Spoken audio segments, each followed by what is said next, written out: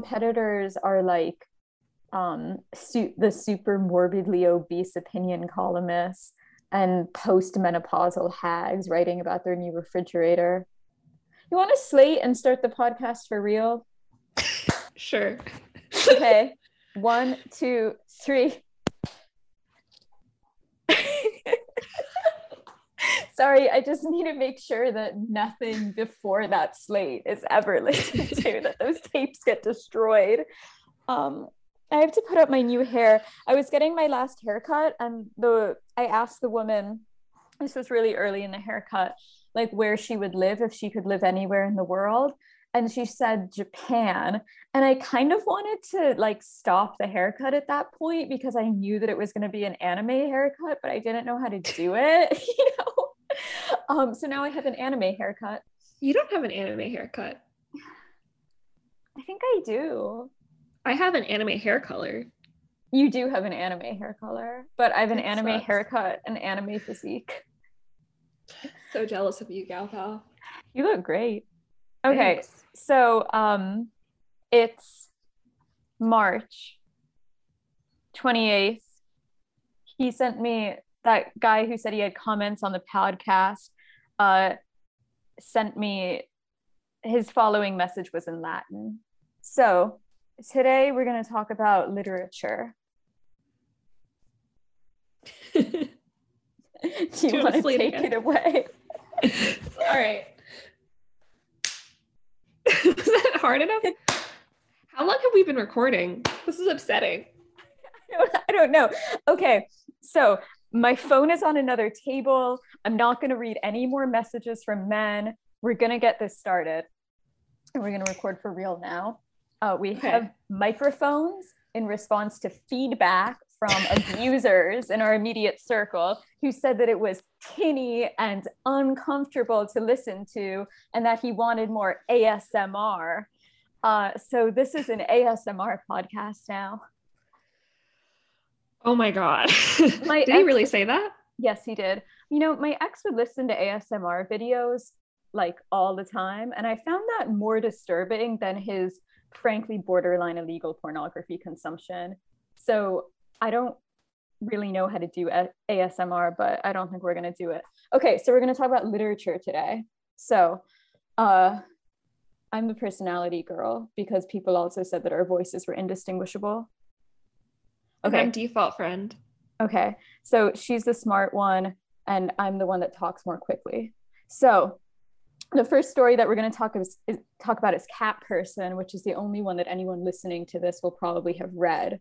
So that's a story by Kristen Rupenian that came out of the New Yorker in 2017 that launched 1 million personal essays. And we're also going to talk about the story The Bad Boy from the short story collection by the same author that was later renamed Cat Person because no one bought it. And we're going to talk about the story The Feminist by Tony Chulathimodi, whose name we don't know how to pronounce and couldn't find verification of, which came out in N+1 in fall 2019. Okay, so what all these stories have in common is that they're about sex and they're about how messed up and complicated it is. And all of them are sort of like about feminism. And they all are stories that have been described as anti-feminist, I'm sure. Well, I'm sorry. The Cat Person has been described as feminist and the other two have been described as feminist, but rife with body shaming, which I thought was an interesting critique of it. Right. As Roxane Gay said about Cat Person, I was really bothered by the fat stuff, which doesn't mean it shouldn't be there. That's how people think. And it's fiction. It's fine. But it came up so much. Like, we get it. I don't even think it came up so much. I think she made a couple of comments about how this guy had a dad bod, pretty much. Yeah, this was actually before the dad bod discourse. There was a line where she sees his belly thick and soft and covered with hair and describes the hairy shelf of his belly. And then she describes him as a fat old man. But why don't we sort of give a synopsis of Cat Person before we launch into it? You want to do that? Sure. So Cat Person is about a 20-year-old Indiana University student, or so it's implied, who works at an art theater, and a sort of clumsy mid-30s man starts flirting with her, and they have a text flirtation, and eventually it leads to them going on a date where they have very uncomfortable sex, and she later debates whether or not she should ghost him, and her roommate sends him a text that basically says, "I'm not interested." Coincidentally, that he sees her across a bar at the end, and confronts her, and it ends with something that was very popular to write about at the time. A series of texts that are like, "What did I do wrong? Are you there?" And until he finally, he sends her a series of messages until he finally ends it with "whore." Yeah. Right. So there's so many things about this story that seem so outdated, even a couple years back. So one of them is ghosting. People don't talk about ghosting anymore, do they? I think they do. I think ghosting might be the only thing in the story that still feels salient. I made a list of like different things, and I was like, wow, this really feels like a time capsule. Yeah, what were they? Well, so first of all, it feels like this kind of discourse about like women kind of lowering their standards feels dated. It's been, in my mind at least, it's been like completely overshadowed by the incel discourse. And it even feels like, women talking about women's experiences have owned the hypergamy story, which is like very interesting to me. The way I don't endorse the hypergamy story. I mean, I don't. I used to be much more critical of it. I think that it is real in certain environments. So, not in New York, but we'll agree to disagree. What it might be actually is the first time I read it, I was living in Austin with my ex-husband, and my only memory or impression of dating had been New York City in the early 2010s. And then, so the first time I read it, I sympathized with her a lot. And then the second time I read it, my experience of dating had been in the Bay Area, where women really do have the upper hand. Yeah. It's undeniable. Like I feel bad for anyone who like subscribes to the incel ideology, who has the misfortune of living in the San Francisco Bay Area, because I would say this is probably the one place where it's really true, and they're not wrong. New York is the exact opposite. But yeah, I mean, I will say one good thing about COVID is that most of the women in New York have either gained weight or moved back to Indiana. So I think I've been bumped up from a 2 to a 3. I'm happy for you. But you'll always be a 4 in my eyes. No, I'm just kidding. But I'll always be an 8 in San Jose. Okay. So one thing that about Cat Person, though, that I wanted to start with was that you said that he begins flirting with her. Actually, she begins flirting with him. So the first lines of the story are, Margot met Robert on a Wednesday night towards the end of her fall semester. She was working behind the concession stand at the artsy movie theater downtown when he came in and bought a large popcorn and a box of red vines. That's an unusual choice, she said. I don't think I've ever actually sold a box of red vines before. Flirting with her customers was a habit she'd picked up back when she worked as a barista, and it helped with tips. And then the story goes on and talks more about like how he wasn't cute enough for her to talk to at a party, but he was cute enough for her to hit on at work, right? So like from the beginning, what's happening here is that Margot has more power than him. She's sort of like ruthlessly judging him, right? Like this is the way that we think of guys acting in public, that they're like assessing the women around them and rating them, from 1 to 10, like men and like sociopathic women like myself. But here it's actually her that's just sort of like using the ugly pretty discourse and sort of manipulating him just to get like tips from him, basically. Well, actually, it says she didn't earn tips at the movie theater, but the job was boring otherwise. So she's just sort of screwing with him for her own pleasure from the beginning. And then she like criticizes everything that's like wrong with him, basically. and then their flirtation develops after that. I thought that that was really interesting and something that sort of didn't get talked about in the flurry of essays after Cat Person came out, about how this character Robert was this manipulative older man who like came pretty close to raping her. I don't know what story they read is the thing, because I mean, even in their description of sex, like it's all about like she's getting off on like how she has power over him. Yeah, right. Like in all of the sex scenes, so like they start having sex and basically it's a little bit like awkward, like he stumbles over his shoes, stuff like that, which by the way she could have been like empathetic or kind about, but again she's sort of ruthlessly judging him from beginning to end of the story. And but then the way that she sort of gets into it, and like keeps the sex act going and tries to get him hard when he's lost his erection, is by thinking about how she must look to him. And like there's this point, I guess this is sort of like the apotheosis of this. When Robert was naked, rolling a condom onto a dick that was only half visible beneath the hairy shelf of his belly, she felt a wave of revulsion that she thought might actually break through her sense of pin stasis. But then he shoved his finger in her again, not at all gently this time, and she imagined herself from above, naked and spread-eagled with this fat old man's finger inside her, and her revulsion turned to self-disgust and a humiliation that was a kind of perverse cousin to arousal. And this like sort of like sets the stage for everything that continues after that. She's sort of exiting her own body and moving herself into his point of view the whole time, which was of course analyzed as like she's absorbed the male gaze and all this stuff. But I think it also says something about the purpose that like sex or like casual sex like this is like was sort of serving in young women's lives in the 2000s, which we can talk about.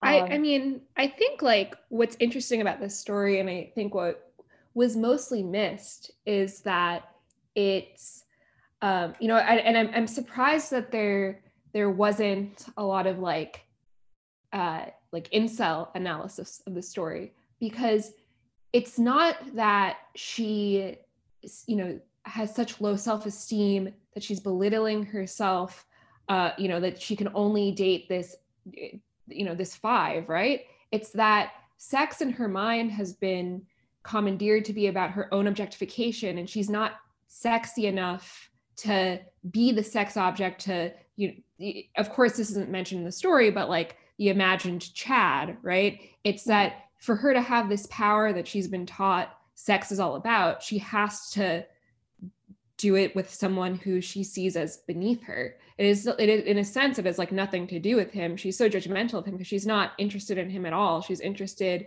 in being the kind of sex object that perhaps, I wouldn't be surprised if in like first drafts of the story, she was comparing herself to other women.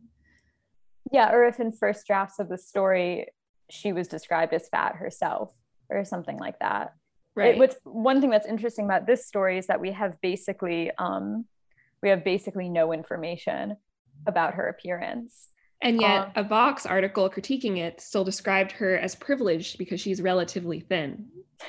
I mean, I guess,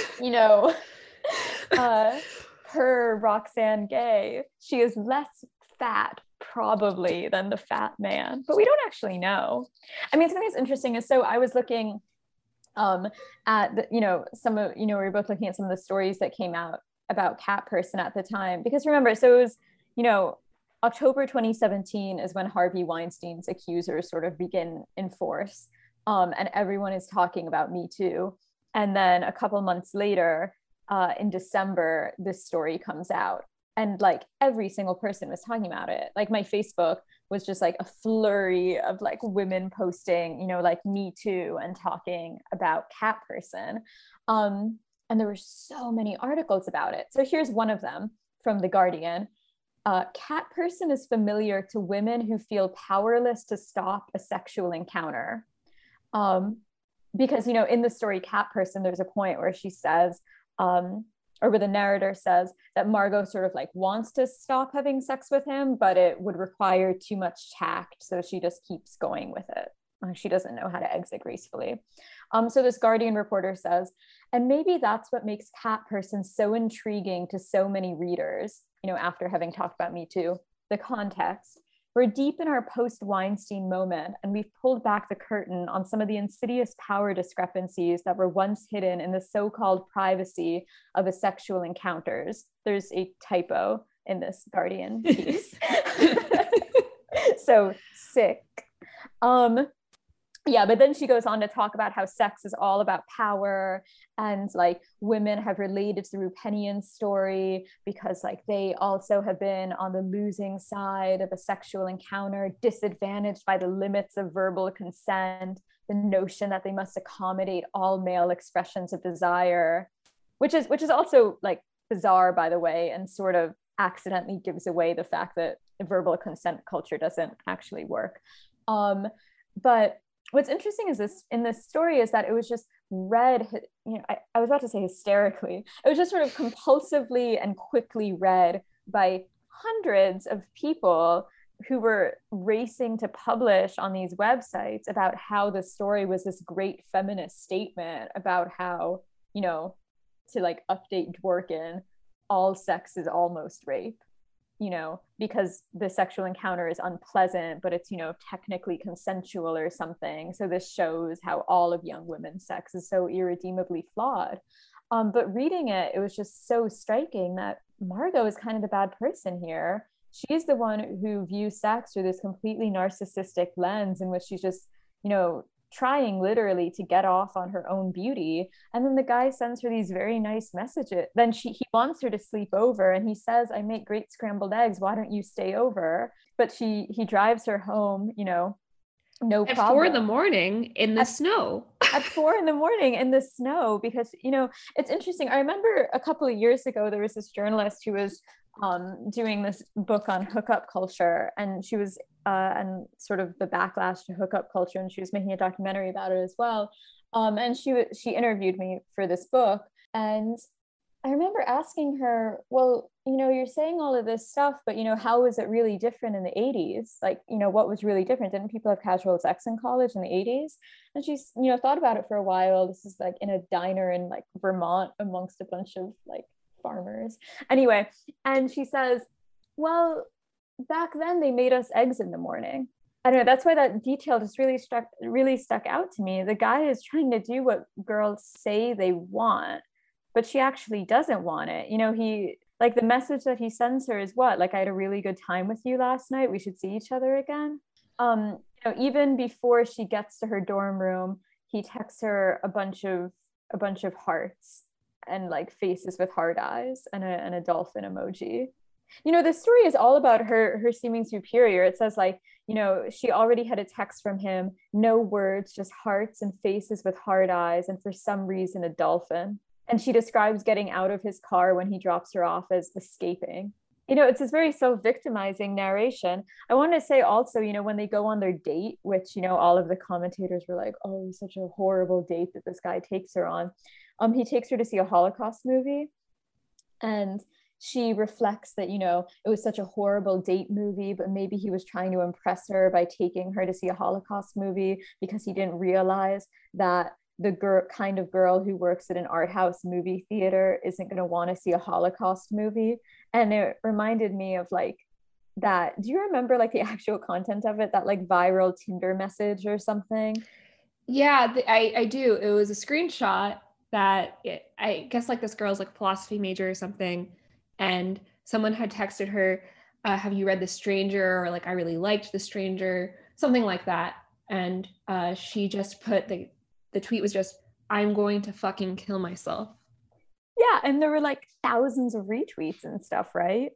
And it was all these women talking about how this guy is being so condescending to her by asking if she's read The Stranger. What's interesting is I do think it's a very feminist story, but I think it's commenting on how we've been conditioned to objectify ourselves. The only good response to it, I think, was like maybe like I think it was like National Review or something, said, you would be able to forgive his flaws if you didn't sleep with him on the first date, if it wasn't just about sex. But for her, it's just about the power dynamic. Like it's true, like his awkward, bumbling behavior is forgiven if you go on more than one date with him. It's not, bad sex happens all the time, but as you grow into a relationship with someone, it just stops mattering. Yeah, I mean, there was that piece in the National Review. It was called Dear Cat Person Girl. Yeah, and it was basically saying like the reason that this is unpleasant is because you shouldn't be doing this. You shouldn't be having sex after 1.5 dates. It is going to be unpleasant. I mean, the National Review doesn't say this, but isn't it also true that casual sex is just like in general unpleasant? Like I feel like the first time you have sex with someone is often like bad, obviously, right? Like casual sex is awkward. People probably shouldn't have sex that soon. I mean, I totally agree. It's like very rarely, it seems like it's very rarely satisfying. Yeah, I mean, all of these people have been adding me, as they say on this website, about how casual sex is good for some people, but it just like usually isn't. I feel like it probably like usually is for guys, just because like vaginal intercourse is more pleasurable for men more reliably than it is for women. Sometimes I feel like the biggest advantage that a woman can have in this modern world is a short distance between her clitoris and her vagina. It increases the chance of orgasm from vaginal sex. But something that I liked in Cat Person as well was when Margot runs into Robert, the bad date, at the end of the story in the local bar. She's with her guy friend named Albert.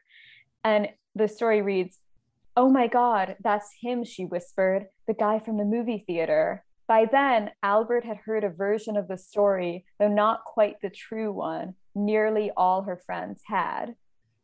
And then she runs over to her friends. And when Margot announced that Robert was there, everyone erupted in astonishment. And then they surrounded her and hustled her out of the bar as if she were the president and they were the Secret Service. And this rang really, really true for me, that like the point of going on dates like this is also just to have a story to tell your friends. Like this is a thing that you've talked about, the idea of having sex for the experience, which is something that I think guys, for the personal essay.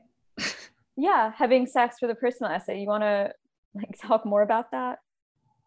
I think like especially, in the few years preceding the story, it was it was an easy way to get attention, to sort of write about your sex life in this detached way. And it didn't matter how bad it was. And sex became not meaningless, but it became something to do. So you had something to talk about. And I think sex is like very often used as a proxy for these things, for, an interesting story, or like a vessel to communicate something about yourself or about the world, as a way to experience things you wouldn't otherwise experience. Like I mentioned last time, like you have this phenomena of women who want to sleep with certain founders or like people in certain industries so they can get a glimpse into that, like as though going to a party wouldn't be enough, or like, lurking on a forum wouldn't be enough. The way to get the most intimate look into anything, whether it's the arts or tech or, academia in some cases, like is to fuck the person, fuck someone and you get the real inside scoop. You.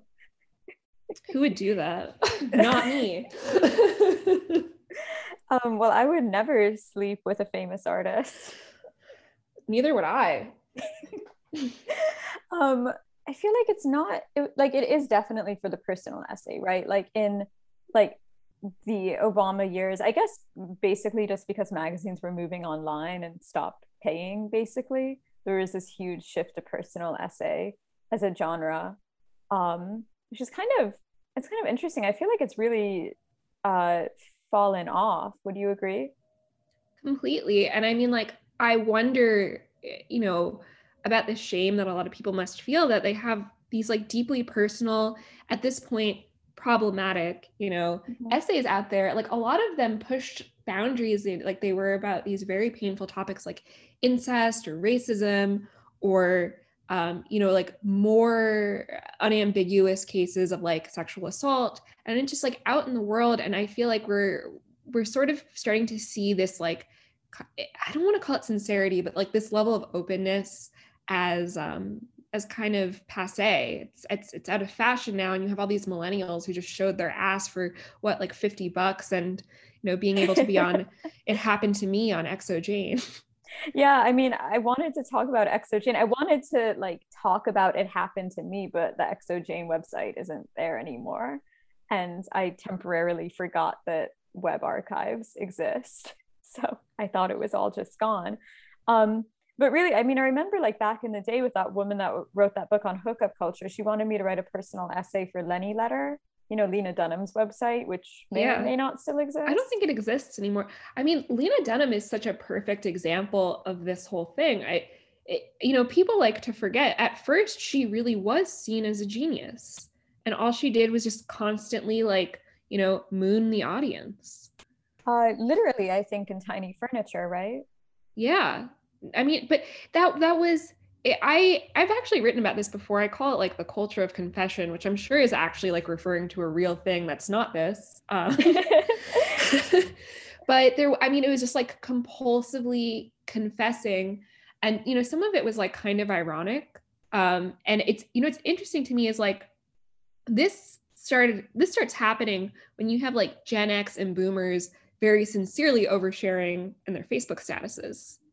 And then you have this more like ironic kind of like, this pain is real, but I'm going to talk about it in this very removed way from millennials who are then in a lot of cases making careers out of it, like Tao Lin, for example. Yeah. Although Facebook didn't really have boomers on it at the beginning, did it? But this isn't this is like 7 years on where it's peaking. Like so Facebook was college kids only, I think 2004 to 2005. 2006 it opens up. I think you only need a .edu email address. By 2008 you don't have to be in school to be on it. So you like 2009, and this is when like alt lit starts becoming a thing. Your people's parents are getting on Facebook. And then by 2014, right, which is like the personal essays peaking, and at the same time alt lit is dying. There's lots of articles about the death of alt lit. Definitely boomers and Gen X are on Facebook. What happened to alt lit people?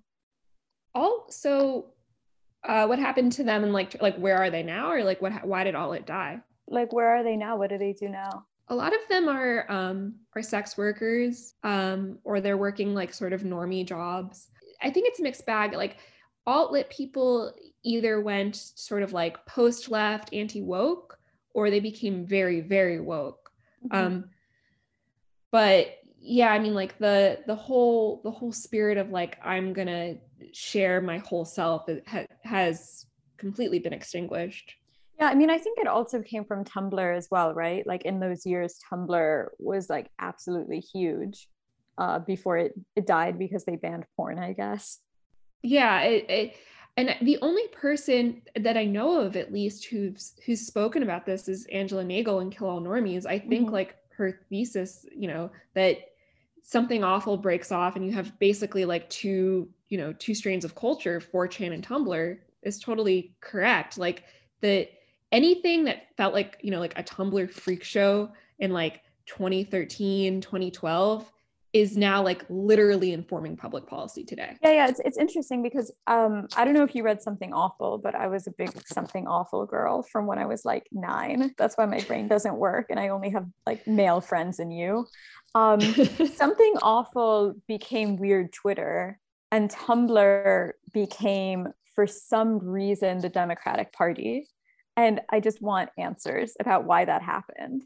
But all of this sort of like niche, like identity politics stuff, it never would have had the ascendancy that it did if it wasn't for Tumblr. Like that was when people learned to center their identities around these smaller and smaller and smaller communities that had this really outsized impact in their lives, because you could just spend your entire day and night reading this.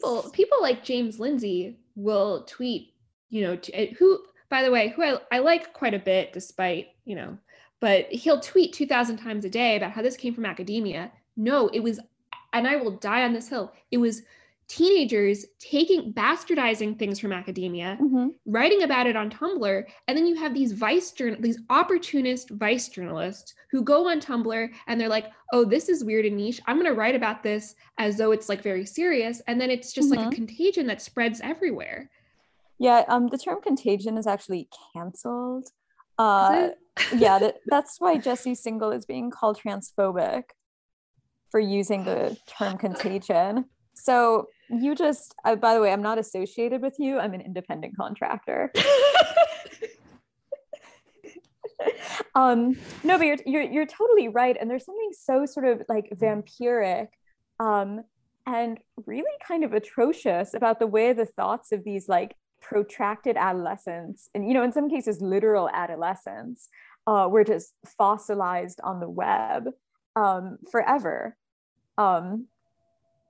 I mean, like, I think that I think that there has been an impact of academia. Like, my thesis in part is that a big part of this was that academic jobs, particularly in the humanities, became nearly impossible to find after 2008. Like, I don't have the statistics at hand, but they're like actually like horrifying. Let's just say, for argument's sake, the number of humanities jobs went down by half. But programs, they didn't reduce at all. In some cases, they increased the number of students that they would admit. So there was just this overproduction of PhD graduates that had to find something to do. And I think what they ended up doing, I mean, I know this from my lived experience, is desperately trying to write generic cultural criticism for whoever would take them. And so instead of actually like concentrating on their academic work, what they would try to do is go into alternative academic careers, which meant parlaying their, fluency in critical theory into something that Vice would publish. Hence a deluge of articles about like how Foucault used butt plugs or something like that. That's a bad example, because it's probably actually true. but you know what I mean? It was sort of like academia light moving into online journalism at this sort of reckless pace, and none of the people editing them had any actual capacity. Well, let's slow down there. What editors, right? Like yeah. I mean, even for something like The Guardian, you find a typo and it like there are no editors. A good editor wouldn't let like half the "it happened to me" articles be published under people's real names. And sure, like in that, like a lot of those Exo Jane pieces aren't up anymore, but like that shit will, like imagine like I'm not gonna Streisand affect this particular article, but like there was one, because I feel bad for this one woman, and I don't know if it was Exo Jane or if it was like Bustle or whatever Vice. She wrote something that was very vulnerable. It was read as racist. It got posted all over the web. She published it under her real name, and now I'm sure to this day, if you Google this woman's name, it's going to be like her full, like quite unique name, racist, right? Like that's, and especially in today's climate, it's just, an editor would have said like, okay, fuck, you probably didn't mean to frame it this way. It's going to read this way. Are you sure? Or I'm not going to publish it, or let's make some changes here. And that never happened. Yeah, that's true. That stuff was just sort of slapped up, probably without being read, actually, in a lot of cases. I mean, there's a lot of typos too, is the other thing. Just like literally, like a lot of it didn't make sense because it's people who are not journalists. They might be academics, but they they weren't journalists. I remember there was someone in my graduate program who she was like really trying to hustle to make a journalism career, and she had a certain area of academic expertise, and she tried to milk that for what it was worth, but she would also just bust out articles on like anything that she possibly could. She knew nothing about these topics, and these things got published. I mean, just because she would sort of choose the trendy topic of the month. I mean, she would do stuff like X whatever book and Me Too, just sort of, this was the classic formula, like critical theory thingy, cultural thingy going together, and then it instantly gets published. And I think it really did a disservice because we've seen that like the culture as a whole just has no capacity to consume art anymore. Like the story Cat Person was not referred to as a short story by people. It was referred to as a piece or an essay, which is kind of interesting. Like this total like collapse of the boundaries between nonfiction and fiction, where this was just sort of, and the way, you know, people like Roxane Gay like criticized it for being fat shaming and stuff like that. There's this huge like moralizing about anything in fiction, because it's always seen as a personal endorsement. There's just no division between the narrator and the author. It's sort of like, remember when Junot Diaz was getting canceled? Does anyone remember that? People remember that, right? I sort of remember it. I mean, God, my only memory of him is like I kept seeing him when I lived in New York, and then I moved to Cambridge, and then I kept seeing him again, and I was like, am I just like, and I never said hello. I never met this guy, and that's yeah. Yeah, that's all I think of. I kept seeing him when I lived in Miami, and like I'm pretty sure that the person that I think is Junot Diaz once like started talking to me at a bar. Like he was like, good beer or something, you know, which didn't really seem like a Miami thing to say, you know, for Yeah. obvious reasons. So I was like, I'm pretty sure this is Junot Diaz, but I'm not totally sure that it's Junot Diaz. And like, I can't just ask, are you Junot Diaz, right? Like, what if it's just another guy that looks like that? And then, like, ironically, I was scared that I would come across as racist or something. So I just like stared at the guy, didn't say anything, and walked away. So if Junot Diaz is listening to this, it just that I thought it might have just been another bald Latino guy. So anyway, and so when Junot Diaz was getting canceled, it was basically because he came on to MFA students, as I understand it, like not his MFA students, but MFA students at poetry readings. Like he tried to kiss them and stuff like that. And a couple of weeks before this, he had published this article in the New Yorker about how he got raped when he was a kid. And then people were like, oh, this is bad that he published this essay to sort of try to like create a bulwark around himself. And like, did this even really happen to him? Or, you know, it was sort of horrifying. But another thing that happened was that people sort of started looking to his fiction to try to, crucify his character by saying, well, if you read any of these books, you know, they're like sort of all from the point of view of this character, like Junior. Like you can see that he's a sexist because his main character is always like talking about women in these sexist terms, and he's a philanderer, and like he objectifies women constantly. Like all of the signs are there. Someone who's not a sexist wouldn't have written this. And then on the other side, of course, you had a couple of people defending it by saying like, oh, well, this is just Latino culture. Yeah, you're making a lot of faces. I mean, that was my reaction. It was just like so many horrible takes all at once. Like my perspective, which is that like Junot Diaz was like a basically like brilliant writer, with, you know, who probably was like a bit of a womanizer, you know, but also like a brilliant writer who like wrote about a philandering character for years in a series of brilliant books that were heralded by many people as like an extremely important voice in Latino literature. But then the moment that he was seen as a bad guy, these books were retroactively read as like confessions of his immoral character. Like now I like teach creative writing, and it's like I think the majority viewpoint now is that you can't write racist or sexist characters because that's bad, because you shouldn't like put those voices into literature. I mean, it's the same logic as like you can't platform people, yeah, with, you know, who have the wrong identity or have the wrong opinion, even with the explicit intention of like underscoring why it's wrong. Yeah, I mean, I was in like a workshop basically where someone was showing the rough cut of a film that he had made about like Black cops, you know, in the current climate. And he had included interviews with the communications director for this police department, who was a white guy who was saying the problem of police brutality was exaggerated.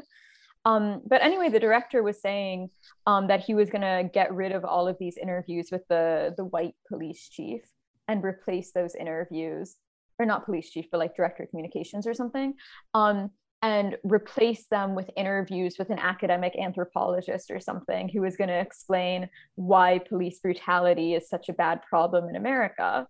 And everyone in the workshop was just sort of like, yeah, this is great, you shouldn't platform these people. But it creates a worse historical product.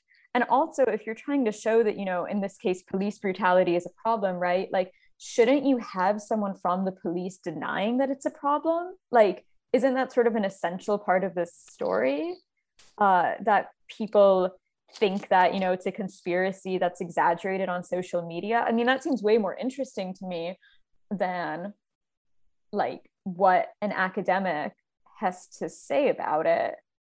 But I think that that's the majority viewpoint, is that bad voices shouldn't be in literature. And you see a small version of that with this, New Yorker story, Cat Person, because the character was, the author was criticized for having a character that doesn't like fucking a fat guy, or does like it, but for the wrong reasons.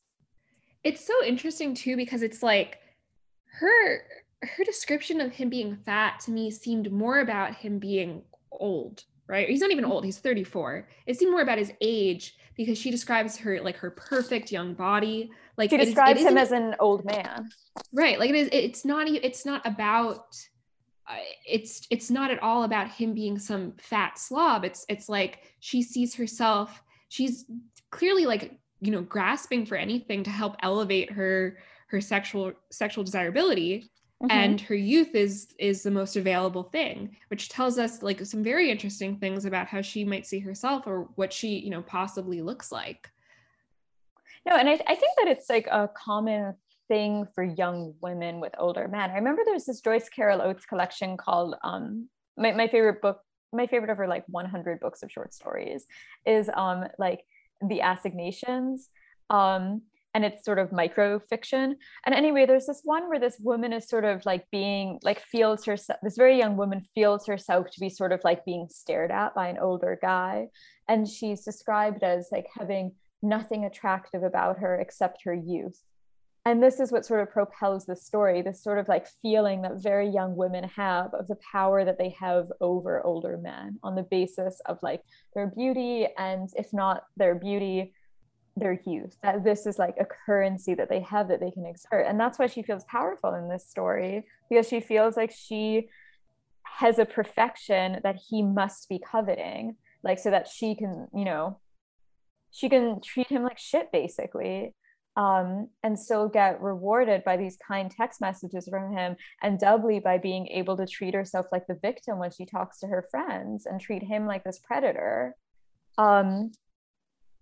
I think the question kind of is like, is this story a description of a pathology, or is it a description of the, most common sexual dynamic? Like, is Margot a normal young woman? I think yeah, I do. And I think so that's what the incel complaint is, because for many of them, the only sexual attention they've received, or romantic attention, has been from women like Margot, who lead on these guys who they see as beneath them, and then, show them nothing but contempt when they return the feeling. I mean, I know a guy who has this complaint. He's older, and he, continuously has this problem where younger women seem to be showing interest in him, but when he asks them, they all say no, I'm not interested in you. Sometimes like, why would you think that I'm interested in you? And for context, he's like a kind of famous artist, which like supports my earlier point. And then he says, okay.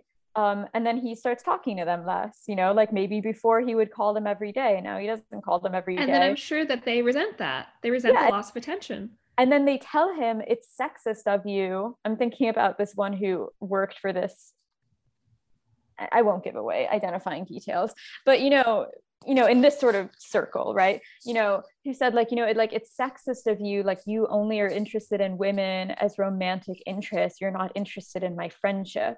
Because he stopped calling her every day after she got back together with her boyfriend. But it's not friendship. I wrote about this in December. I wrote like a short article.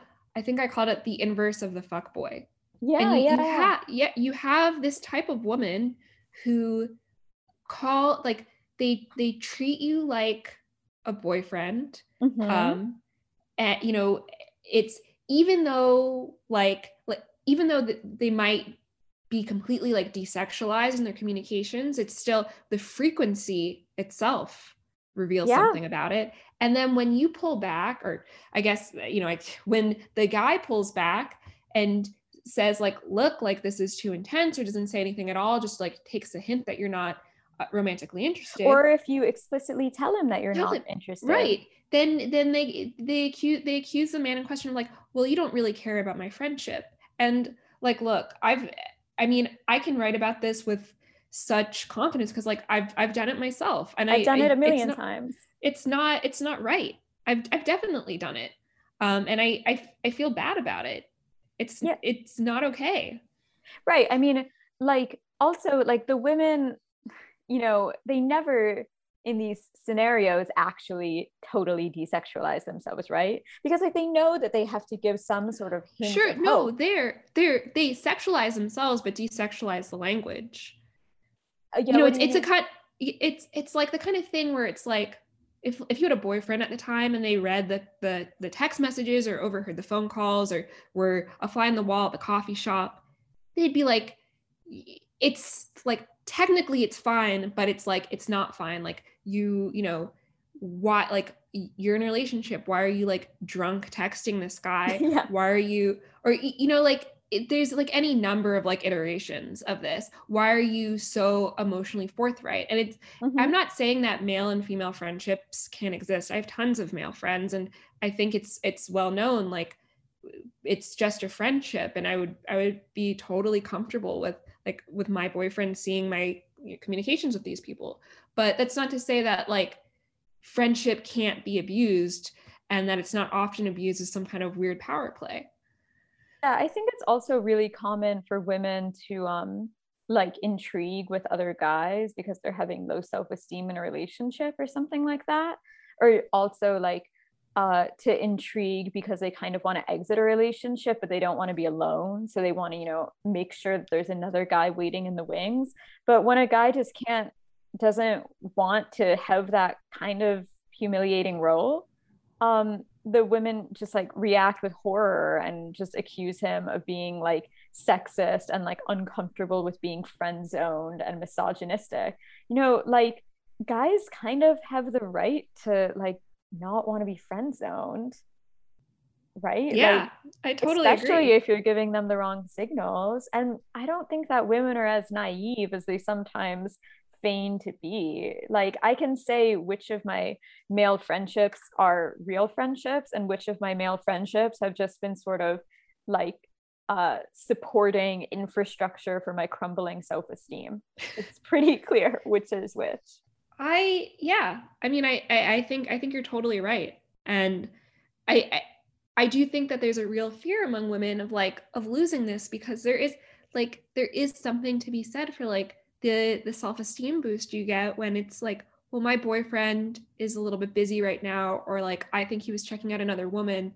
Well, at least there's like, you know, this okay looking guy who like lives in my phone who will right, who will, you know, text me back before like the text I sent is even done sending, right? Yeah. Like it feels it, it feels very nice to be wanted, and like women know that they have this power over men.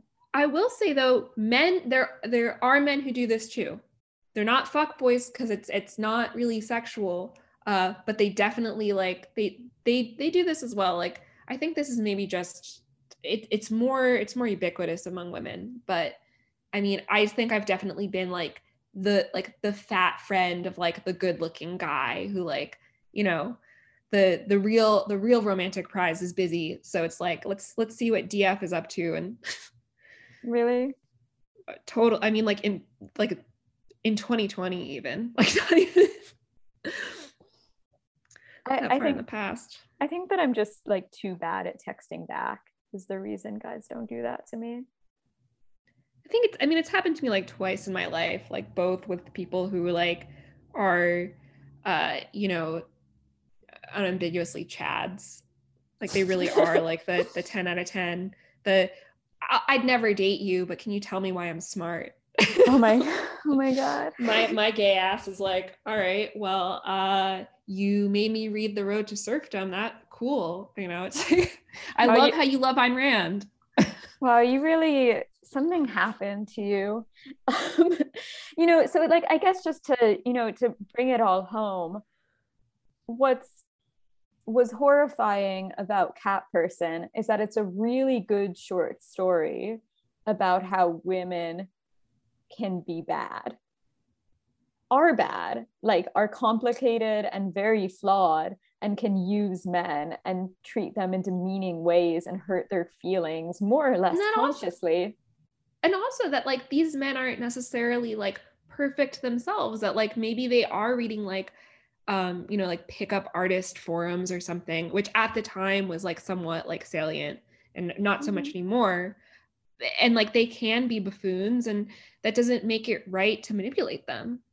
Yeah, and I am shocked that, well, this story was so seamlessly read as something about how men exploit women in sex and about how women have no power, when it's a story that from beginning to end is about the power that women have. I think I think that National review of Cat Person hits the nail on the head. The reason it was misread that way is not only because of the things that we've already discussed, that it's just like, this like factory journalism, right? But it's also because like people have sex after one date, and there's no awareness that like if like on another timeline, if this was a different story, if she had kept having sex with him, it might have gotten better, it might have gotten more comfortable. But we're so conditioned to view, and especially at that time, is like sex as a single serving act that either is, the culmination of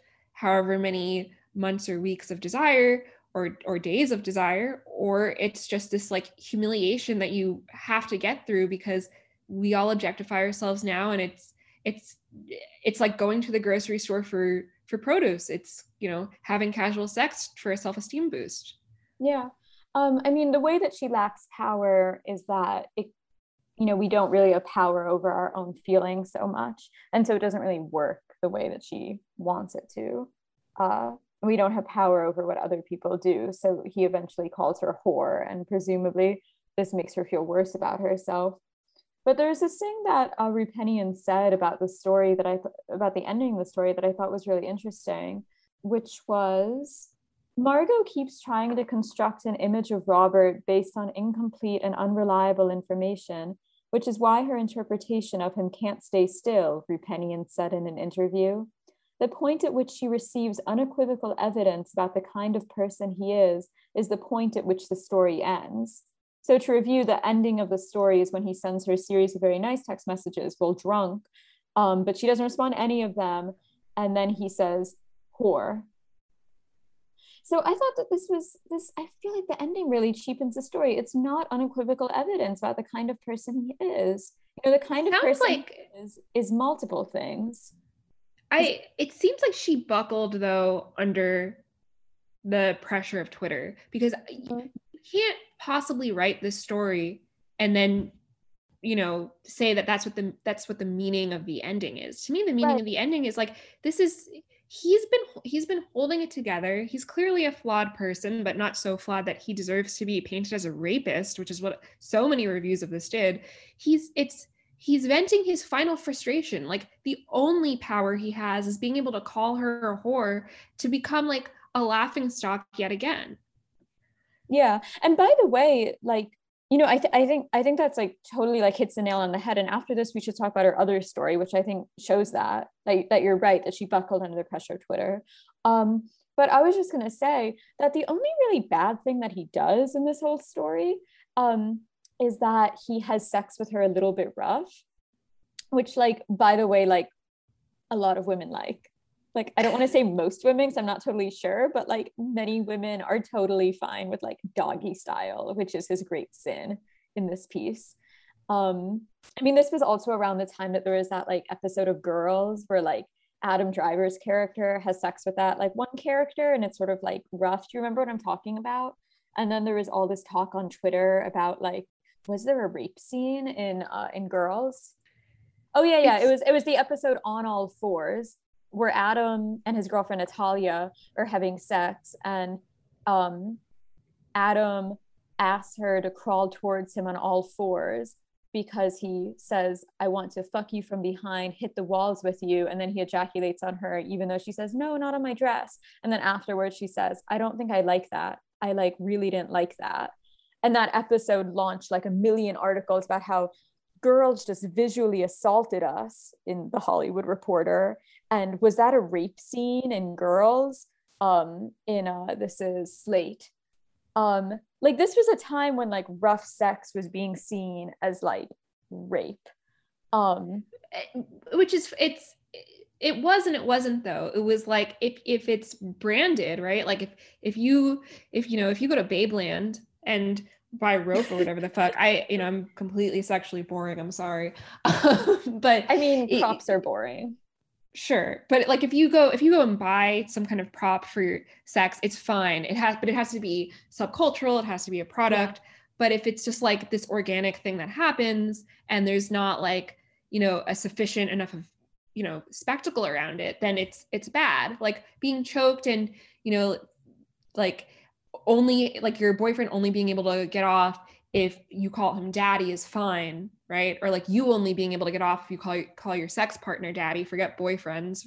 That's fine. But if it just happens and it's like definitely assault, it's just really strange. And like I'm gonna repeat something I said on the first episode. Like, did people think like orgasms happen in a vacuum? Because it seems like that. Yeah.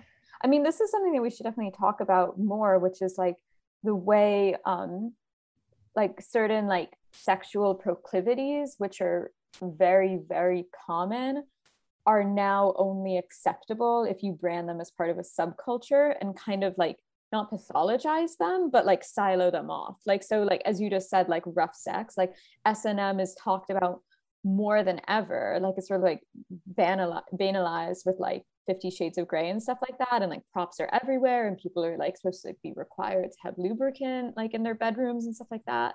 But if someone like asks his girlfriend to get on all fours, that's seen as a sin and like possibly rape. And likewise with like wanting to have very tender sex, that's now called being demisexual, even though these are both probably just like what most people want in varying doses at varying times in their relationships. Which I should bring up, like, to the demisexual point, consensual tender sex is demisexuality. Mm-hmm. But if like your boyfriend of like 2 or 3 months like looks you in the eye during sex and says I love you, that could be the subject of a think piece about how what is emotional sexual assault. It would be called love bombing, right? I mean, like this I guess is personal, so I get on this, but like for example, like my like boyfriend after we first like slept together told me I love you afterwards, and everyone I told this to was horrified. When I was a young virgin, I probably like always wanted a guy to say I love you after sex. It feels sort of nice to be told I love you after sex, but this is now being called love bombing, which is literally a term from like from the domestic abuse sphere for talking about how women are kept in abusive relationships through manipulative behavior. And now it's seen as on that spectrum to tell a girl that you've been hanging out with all the time that you love her after you first sleep together. I mean, any affection at all. And well, so like to be fair, right? Like because ghosting is so ubiquitous, bursts of affection, whether like love bombing is real, but bursts of affection are now looked on with cynicism and skepticism. And it's like, well, be careful that you're not talking to a clinical narcissist, because there's always the risk that they'll just disappear. Mm-hmm. And as you posted about recently, the borderline personality girl and the narcissistic personality guy are the couple du jour in our circles. Why don't we talk a little bit about, do you want to talk about the feminist or the bad boy next? Let's talk about the bad boy. I hated that story so much. I felt physically ill after reading I mean, it. Rupenian, she got, I think a $1.7 million advance for her book, which was originally titled You Know You Want This or something. Yeah, You Know You Want This. Isn't that Um, a Mary Gateskill story? I think that is a Mary Gateskill story. I don't know where my By the way, she's trying so hard. to I be actually Mary like, Gateskill. yeah, I like both of their writing a lot, but it's just like I was like browsing the Amazon reviews and not a soul made that comparison. Well, there's someone commenting on reviewing on Amazon that said, I think of collections by Mary Gateskill, for Oh, okay, instance, never mind. that offer the same pack of the bizarre and lewd and strange, but are much better done. Yeah. I mean, You Know You Want This is not a very good collection of stories. But anyway, she got a $1.7 million advance for this right on the heels of Cat Person being this, provoking this media flurry. Um, and then she comes out with this collection that no one likes and no one buys because, the churn of internet discourse is so fast. And then I guess the story was retitled because the one that you and I bought, the cover says Cat Person and Other Stories. It doesn't say You Know You Want This. Right. Yeah, it's like she was a one-hit wonder. And we are probably the only people who have bought her book in 2021. Yeah. I mean, it makes me sad as like someone who, I don't know, enjoys writing short stories, wants people to read their fiction. Yeah, well, you have your Substack and your stories on Twitter are really good. But yeah, this story Bad Boy is like horrifying. And I think it's the best book in this best story in this collection, I've heard. So what does that say? That's yikes. I've heard it's the best story by far. What I think is valuable about this story is, well, first of all, why don't you say what it's about? Because it like honestly made me sick. It made me like horny and sick at the same time. So okay, so the story Bad Boy is narrated in the we. Okay, it's like narrated in the first person plural, which is weird. Okay, and I'm sure she's very self-conscious of this. The Virgin Suicides is the only other work of contemporary literature to be narrated in this voice. So it's narrated by a couple that lives together, and we don't know anything about the couple. We don't know if they're heterosexual or lesbian or anything, which becomes important. So their friend comes over and he's broken up with his girlfriend that he's on again, off again with, and he stays over. And he just sort of like keeps sleeping on their couch, and they don't like this at first because they want to have sex, but like they don't want their friend to hear them. So they start having sex anyway. And then they sort of start getting into the fantasy that their friend out there on the couch is listening to them have sex. And they start even leaving the door open a little bit. And then they start, bossing him around and making fun of him about like, is he sleeping with the couch? Is he like jerking off with the couch or into the couch and stuff like that? Like, and then they start making these jokes in front of other people. And then basically they like get really drunk with him and want to watch him jerk off. And he starts. And then they like freak out. But then in short order, they're having these weird, demeaning threesomes. And he leaves at some point and goes back to his girlfriend. And they kind of break into his house, like they have a spare set of keys, and watch him and his girlfriend having sex and start screaming at him to get off of her. And he's like, no, I just want to be like normal. And the girlfriend's like, you guys are disgusting. I know everything that's been going on. It's horrible. And they boss their friend around until he strangles his girlfriend to death. And that's when continues fucking her dead body. And continues fucking her dead body. And then they say, don't you see the bad thing you've done? You're a very bad boy. Only thing I thought, I mean, besides just like utter disgust, because I'm like kind of, I hate to use the word, but like necrophilia is triggering and repulsive to me. That wasn't the part I thought was sexy. Okay. I thought each 3 was sexy and then it went way too far. Yeah. I mean, also, isn't it crazy that I have to say necrophilia is triggering to me? Other than just assume it would like upset literally anyone. Like as a homo sapiens, you can't just assume that you're necrophilia negative. But It's like I that mean, article that just came out in Teen Vogue, like about cannibalism. yeah, like cannibalism can be a healthy kink, but whatever his name is did is not it.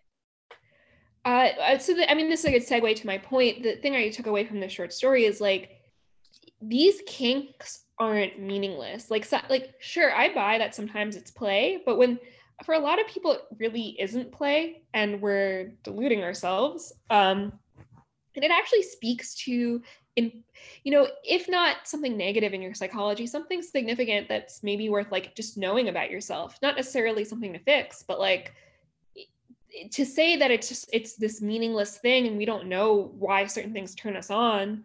And then like the oft used example of like, well, some people are turned on by balloons. Well, it's like, no, I mean, these things have some meaning, and that's the only value I got from the story.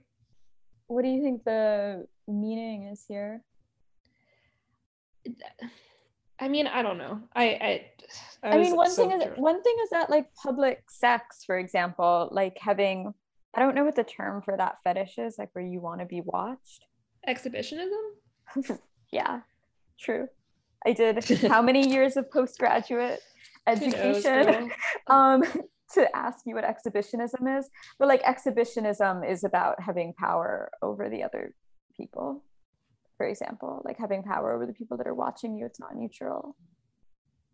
Um, for the necrophilia, I mean, God, that was just so I mean, the disgusting. thing is, like, to me, it communicated, it's not just that they were getting off on the power imbalance, right?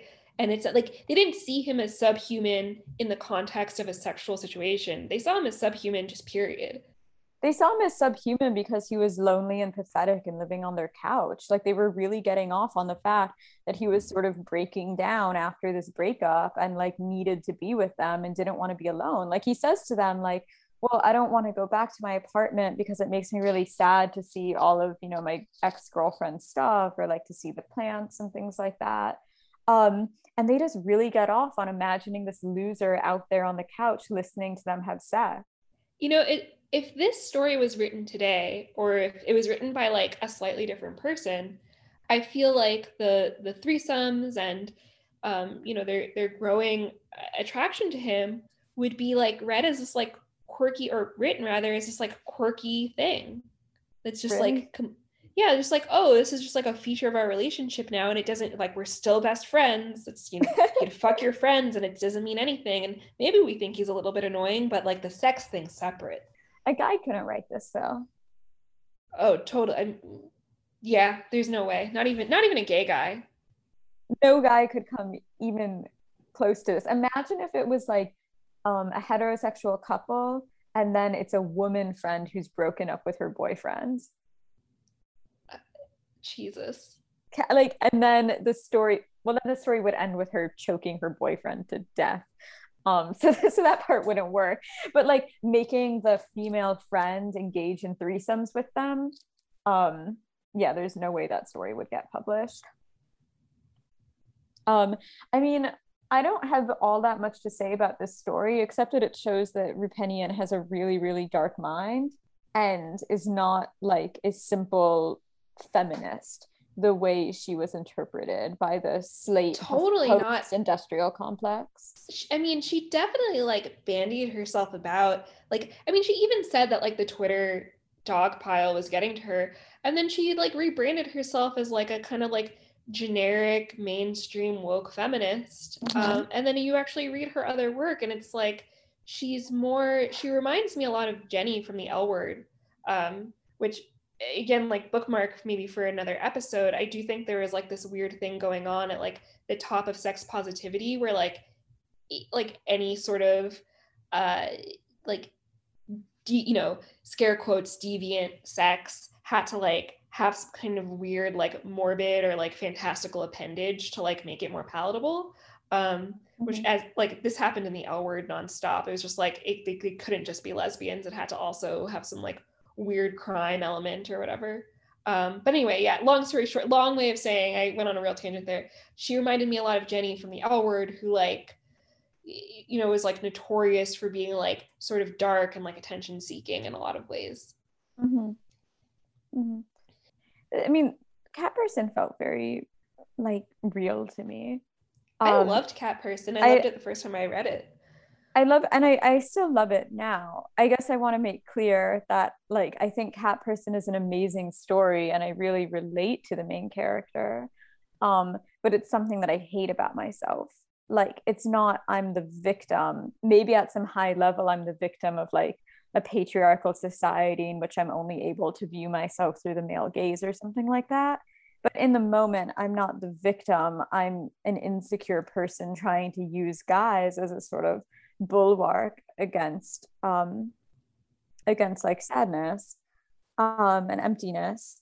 I mean, it made me think No. of this Romare movie, Full Moon Over Paris, which I think I was telling you about, but it's like about a young woman living on the outskirts of Paris with her boyfriend who's older and kind of like less attractive than her. And she likes to party. She's cool. She's kind of like she makes weird lamps, you know, she's like an artist. Um, and she goes to the city a lot. And like her friend who's really like hot and cool is trying to seduce her, and her guy friend who's trying to get with her says to her, you know, you're always dating these guys that are below you because you think that it'll make you secure, like to date a guy who you think is ugly or like not cool enough or not smart enough or not urbane enough. um and of course at the end of the movie, you know, like it doesn't matter if I give a spoiler, no one's going to watch this anyway. It turns out that her not that cool, like, you know, she cheats on her not that cool boyfriend, and then she goes back and is like ready to be honest with him and like have a real relationship and commit to him. And it turns out that this whole time she's been neglecting him to go to these parties and sort of flirt with her friend. He's started having an affair with just a normal woman that lives in their suburb, and they run off together, you know. Like she shows up, you know, early in the morning and there's a note from him that, you know, I still love you, but you know, you obviously don't love me, so I've gone off with whatever. And I feel like This Cat is Person is about that dynamic. and the part the manipulation part is always cut out.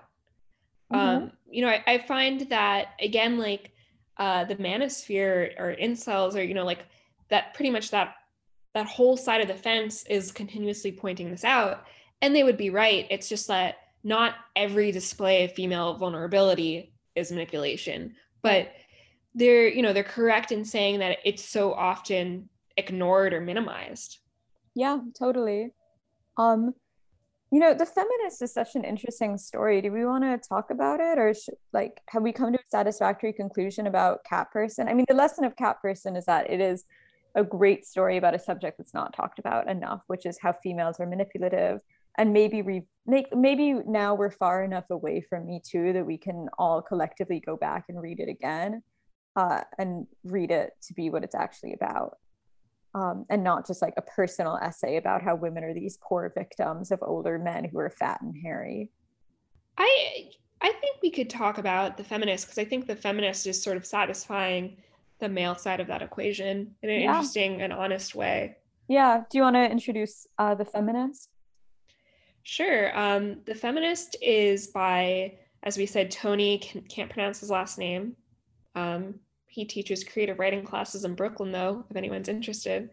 And it's, you know, very simply, it's about this feminist guy who, through his whole life, fails to lose his virginity and is constantly sort of clinging to this idea of like how good he is to women. And, you know, like eventually, like I guess he doesn't totally fail to lose his virginity, because he does have like one unsatisfying sexual encounter with a woman and then ends up seeing prostitutes. Um, but you know, by the end of the story, he comes to the conclusion of like it doesn't, like, being this good feminist doesn't really matter if you're a man. It's a scam. And women will, you know, in some cases, like, prefer literal rapists over you. It's a demoralizing existence. You know what's so funny? I'm on Tony's Twitter and his bio says 5'4". I actually I actually reached out to him and asked him for creative writing lessons a few months ago. And then I stopped being able to like log into the email address where anyway, that's neither here nor there. I mean, I could hit him up. I'm 5'1", so I mean, I'm still shorter than him. You're not single, but you're available. I'm not single, but I'm available. And I do need more friends, so maybe I can friend zone him or something. But really, it's just such a great story. Like I told you, like you recommended this to me, but a couple of weeks ago, one of my students recommended it to me too, which is kind of disturbing actually, that one of my male, somewhat based students would think that I would like this. I'm not sure what I did. Um, It's all about vibes, babe. yeah, I mean, I guess he's intuitive. Because I did love this story so much. I mean, it was a little bit like at times it was a little bit too on the nose, but I guess you really have to like hammer the point in to get stuff like this controversial published, you know. Um, Yeah. it was so funny. I mean, like the parts where he's oh my god, it was so perfect. Like the parts where he's talking about the QPOC friends. Do you remember what I'm talking about? Yeah. I sent you some of the quotes that I thought were funniest. But yeah, like basically, like he has the like, you know, he just gets totally like pilloried by all of his friends for even complaining about the fact that no one will sleep with him, that he's left college and no one stuck with him. He's like reached 30, no one stuck with him. Like all of these women are continually rejecting him, but whenever he brings it up, he's just shot down and told that he's this like entitled man that just expects every woman to like put out for him because he's a nice guy. And I think what this story sort of suggests is like, yeah, maybe like one of them should have. I think also like there's this thing that happens where people assume that men are purely sexual and that they don't want any other sort of like structure around sex, that they don't need any kind of like validation or, you know, intimacy. We've been like conditioned, you know, even the most progressive people have been conditioned into thinking that like men are sexual vessels and like all they care about is sex. And, you know, a display of affection or a desire for affection from a man is, you know, it doesn't exist. Yeah, and like what I've found out in my like recent travels, I think, um, in the manosphere is like men really like need like emotional care and stuff too, right? Like men want mommy girlfriends, which is said in this degrading way, but men do want affection. Like there's this great part of this story where it says he tried paying for sex, hoping more experience will give him confidence. And while he is strongly pro sex workers' rights, he still resents having to pay for something that someone somewhere ought to offer enthusiastically. And then it's so funny, this passage about the prostitute, but like it's totally right. I mean, something that irks me in the incel discourse is like people's reaction of like, oh well, if sex work was legal that would solve the incel problem. Like my joke that I'm solving the incel problem on the blockchain with Uber for prostitutes. But it totally wouldn't, right? Because like sex isn't about just like releasing semen into a vessel or something like that. Like if that were the case, then masturbation would be effective. The incel doesn't want like simply to fuck. The incel wants to be desirable. Right. That's why, like, I mean, I think we should have a whole episode about this, and it's something that I'm like, I mean, I sent you my like article about it or whatever, but like the idea that, you know, you can have like a universal basic girlfriend is like has been around for decades in one form or another, like the idea of sexual redistribution, but it's not going to work because the idea is that you are like voluntarily sought after. Like men want to succeed in the free market of sex.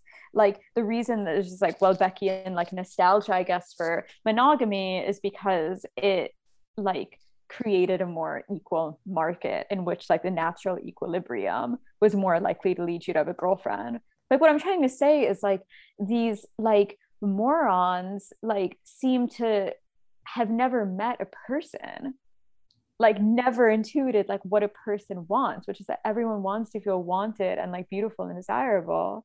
And paying for a sex worker is never going to get you that. You know, my boyfriend like is sort of like, you know, he's a Sure. you know, he's like seen tons of prostitutes, you know, and like the problem is that you feel spiritually like depleted and empty afterwards. It scratches an itch, but it doesn't scratch the same itch. And for, you know, 99% of people, it's really demoralizing.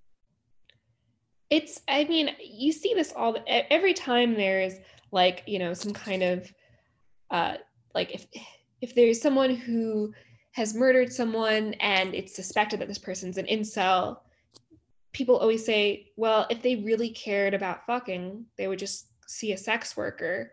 And I Right. think like recently, like I had like a tweet go viral where I just called one of these people out, and it's like, what the fuck? You know?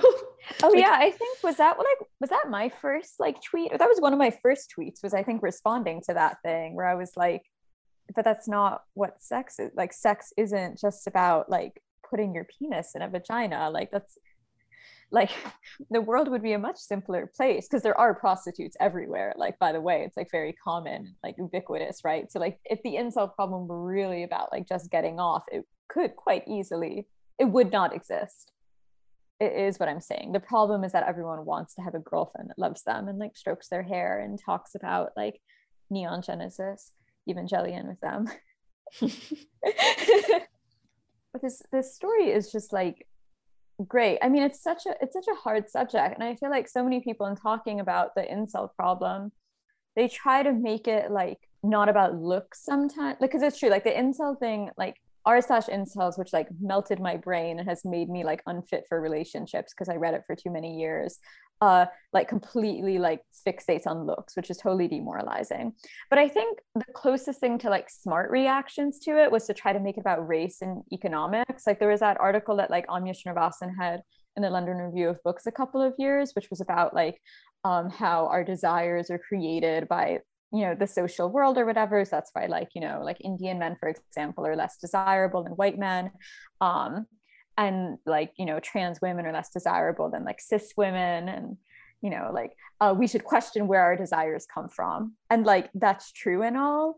But what this piece is about is how like, I think like a white man who is undesirable, like a white, like economically successful man who is still not desirable. And that problem of just like ugliness is something that, I mean, he's not even that ugly is the thing. Like, you know, like Welbeck's first book, which is like an absolute like masterpiece, right? It's about like a kind of like normal looking loser who gets sent on a work trip with a completely ugly, hideous toad-like virgin. And that's incredible. It's like the only like book that is just squarely about the problem of the ugly man. And this is about this even more diffuse problem of a man that isn't ugly, doesn't really have a tiny dick, has a good job, but for some, you know, inscrutable reason is unfuckable. And what is it? Is it that he's a feminist? What is it? it might be that he's just not, yeah, it is that he's a feminist, I think. I think Yeah. that he doesn't embody any sort of, like, he's not masculine enough. He's not, it's, you know, you get psyoped into thinking, ask for consent.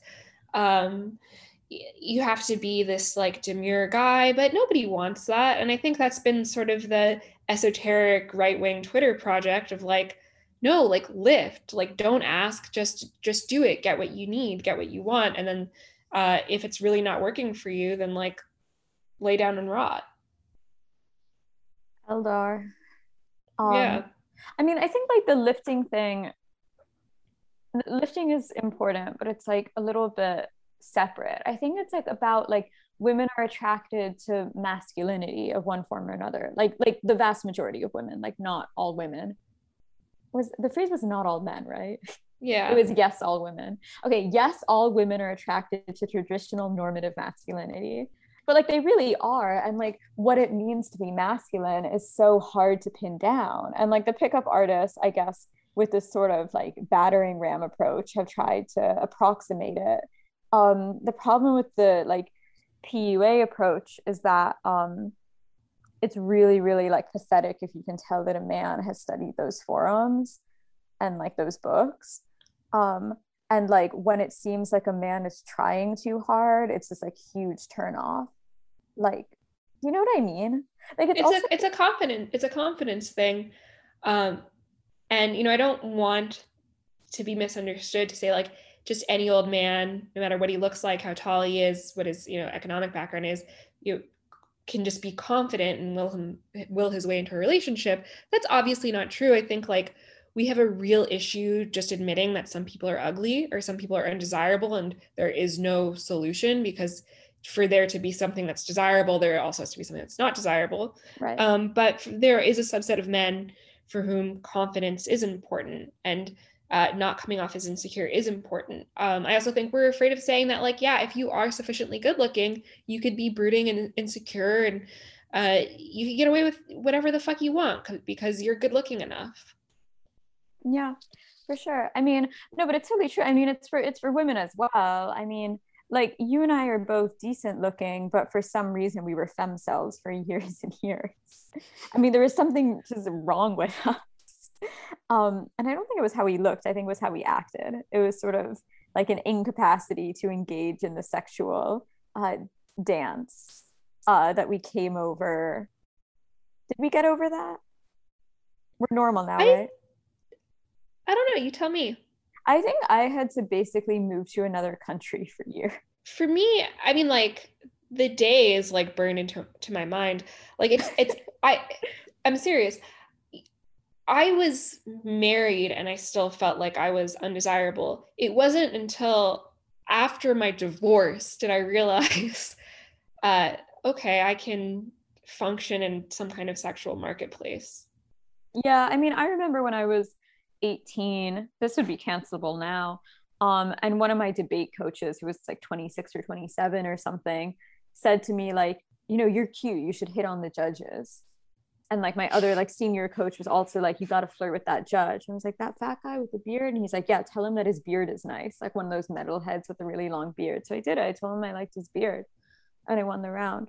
But I also won rounds with female judges, so it wasn't my female You're privilege. probably just a good debater. I was a very good debater. That's why I'm autistic.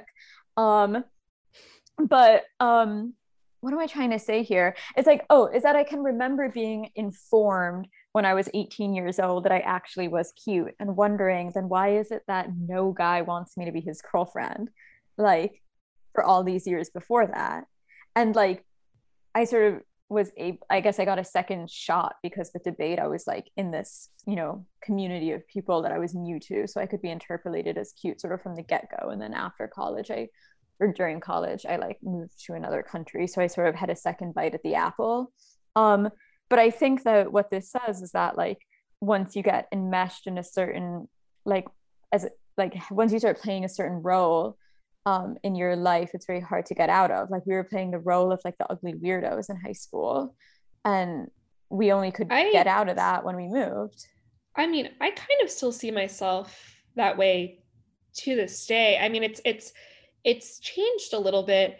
Throughout college, I heard, well, I don't like big girls, or your friend's more my type, or can you get out of here? I'm more interested in your friend. So many times that, I mean, I like couldn't really emotionally handle it. And I kept that version of myself and that perception of myself through my marriage. Mm-hmm. And it wasn't until after my marriage when someone who I saw as like so far out of my league showed even like, made eye contact with me so much as Mm-hmm. took me out to dinner, that I was like, maybe I can date.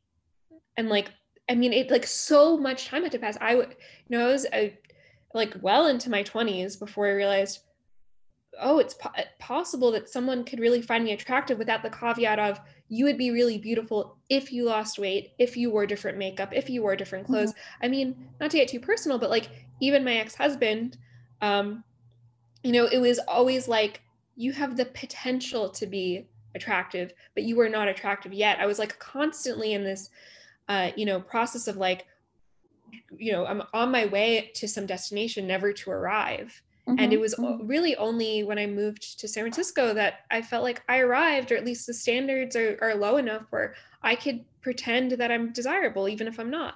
Yeah. I mean, looks are like a huge trigger for me still.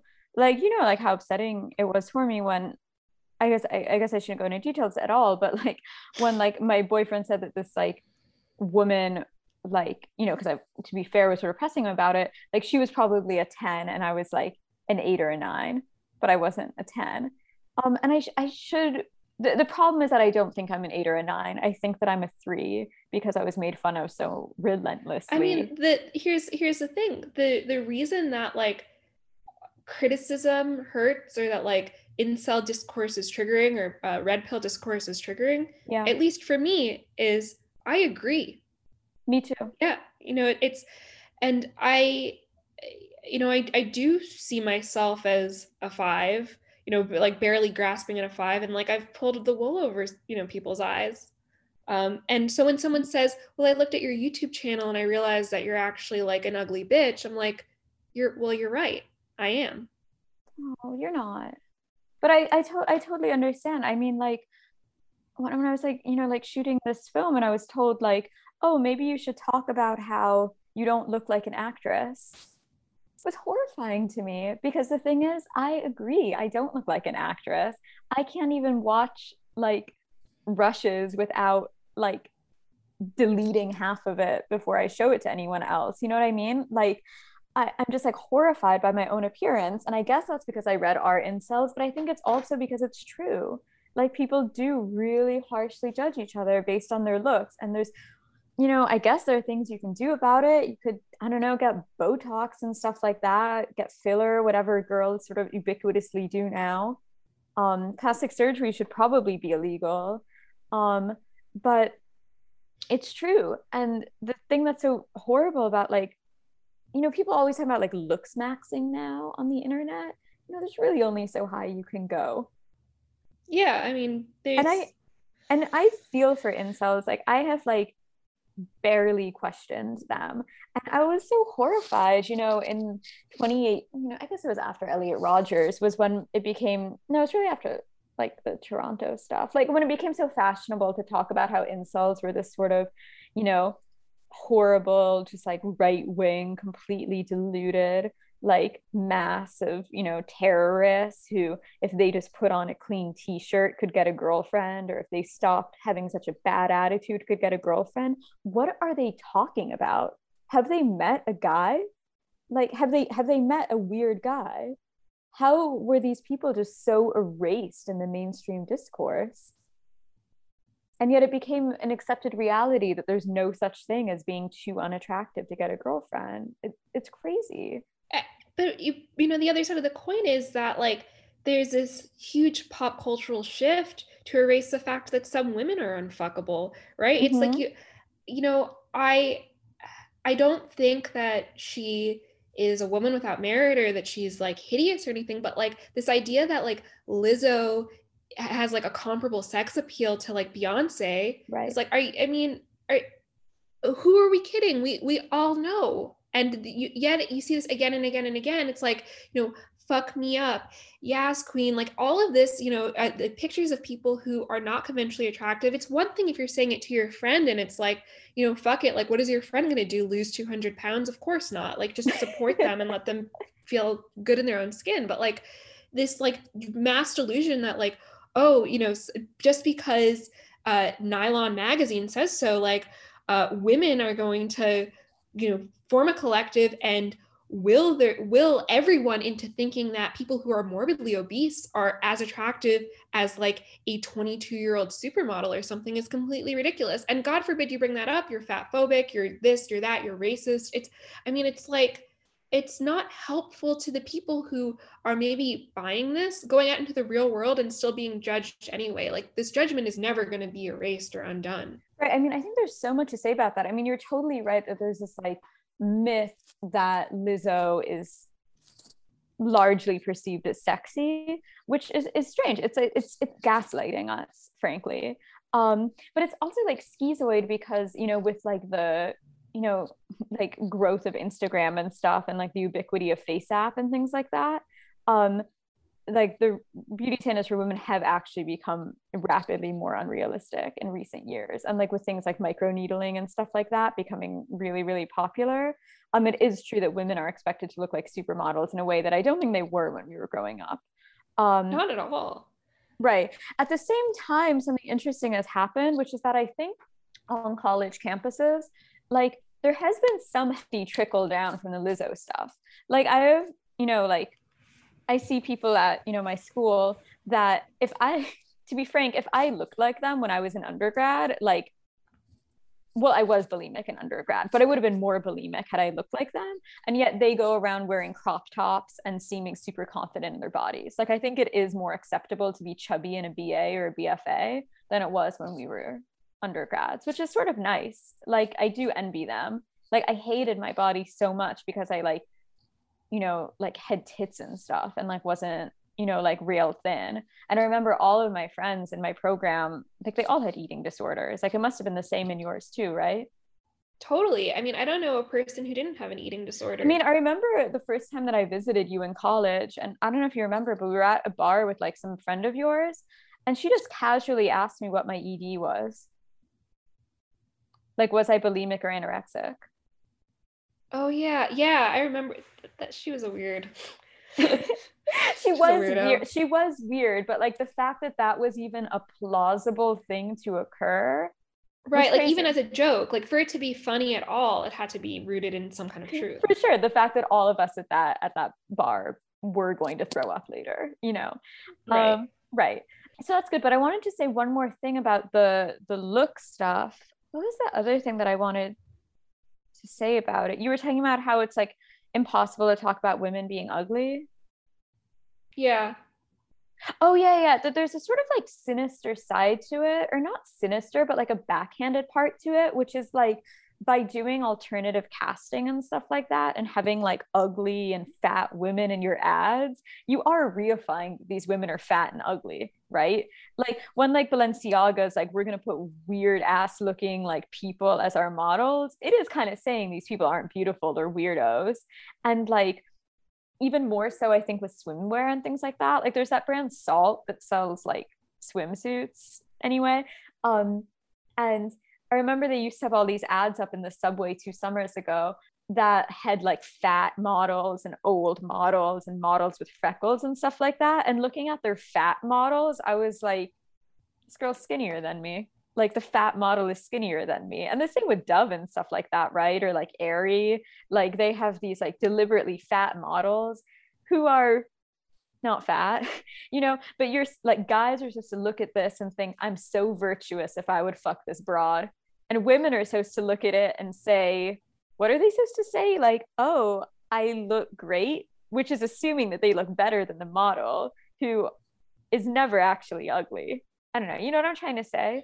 It's, I mean, there's a whole lot of weirdness going on here. I mean, you also have this weird sort of like countercultural thing of like bimbos being understood as, first of all, like bimbos looking in this very typical way, like blonde hair, lots of filler, fake tits, but then like getting on TikTok and Instagram and saying like, oh, a bimbo is a Marxist, and you know, a bimbo believes in that. I'm like, bitch, please, like, seriously, this the abuse of the word Marxist. I mean, again, that's a whole other episode, but I don't think it's an accident that bimbo sort of eclipsing what, you know, 40 years ago would have been labeled punk Mm-hmm. in the, you know, in the face of like these Dove ads and this insistence that like, again, like Lizzo is as sexually viable and, you know, and as sexually attractive in as conventional a way as say like Beyonce. Like this is all like converging at a very weird time in a very strange way. Yeah. I think that we should have a whole episode that's about looks, but I think that like anyone interested in reading a story about an incel, like a fair story about an incel, should definitely read the story, The Feminist. I love the sort of subtitle for it, a straight flush of stable pair bonding qualities. It's It's great. like kind of heartbreaking. It's heartbreaking. It's absolutely heartbreaking. And it's so heartbreaking because it starts when the guy is, you know, 15 years old and it goes to the bitter end. It's beautiful. Let's figure out how to pronounce Tony's name, then have him on. Chulathamut. I feel like I'm Helen Keller. uh, all right. You To want to the Bay wrap it up? Bridge. Yeah, did we decide on a sign off? See you at the Bay Bridge Works. Yeah, all right. See you there.